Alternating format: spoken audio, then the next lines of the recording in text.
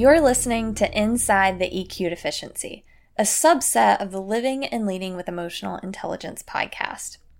Every Saturday, I will share with you an excerpt from my book, The EQ Deficiency, and expand upon it. Today, I'll be reading from Chapter 9, entitled Emotion, Energy, Emotion, and talk about the importance of energy management in regards to regulating our emotions. All right, so here we go.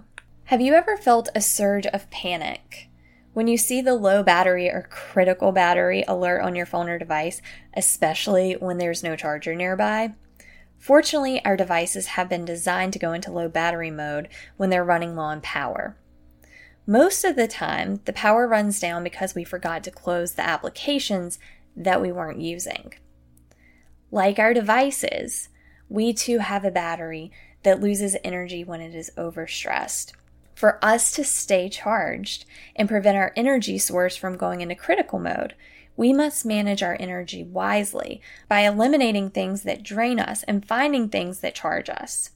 Those background apps in our life can be small, but they add up. In this chapter, we'll not only discuss how our emotions affect our mood and energy, we will look at ways to better manage our energy, identify and eliminate energy drainers, and find sources to renew our energy levels. How energy levels affect mood. If you have ever come home from a stressful day, you may have noticed that your tolerance for mild irritants is much lower than normal.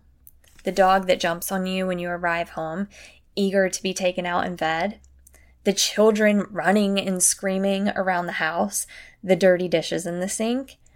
All of these can easily trigger strong negative emotions, which we may have otherwise overlooked or suppressed.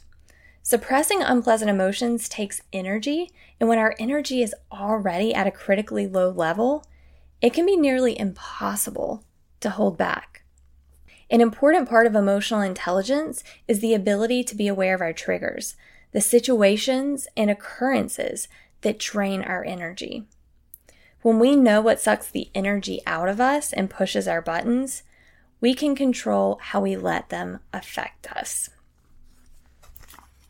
Okay, so we're talking about managing our energy levels and how important that can be.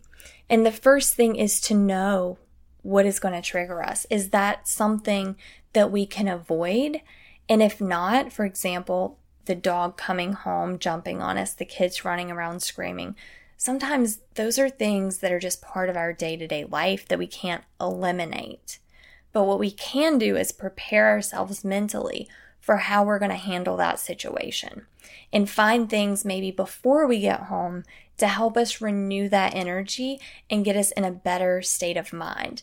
That might be listening to your favorite song on your way home from your commute, or going by and getting a cup of coffee or a nice smoothie or something like that that's very refreshing. Simple things that renew your energy. And as I was talking about in the book about our apps and those small energy drainers in our life that deplete our energy levels, that's something too that we need to be very aware of.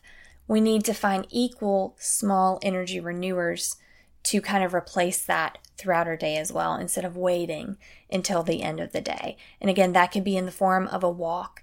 It could be in the form of chatting with a friend, grabbing a cup of coffee, that smoothie, listening to an upbeat song.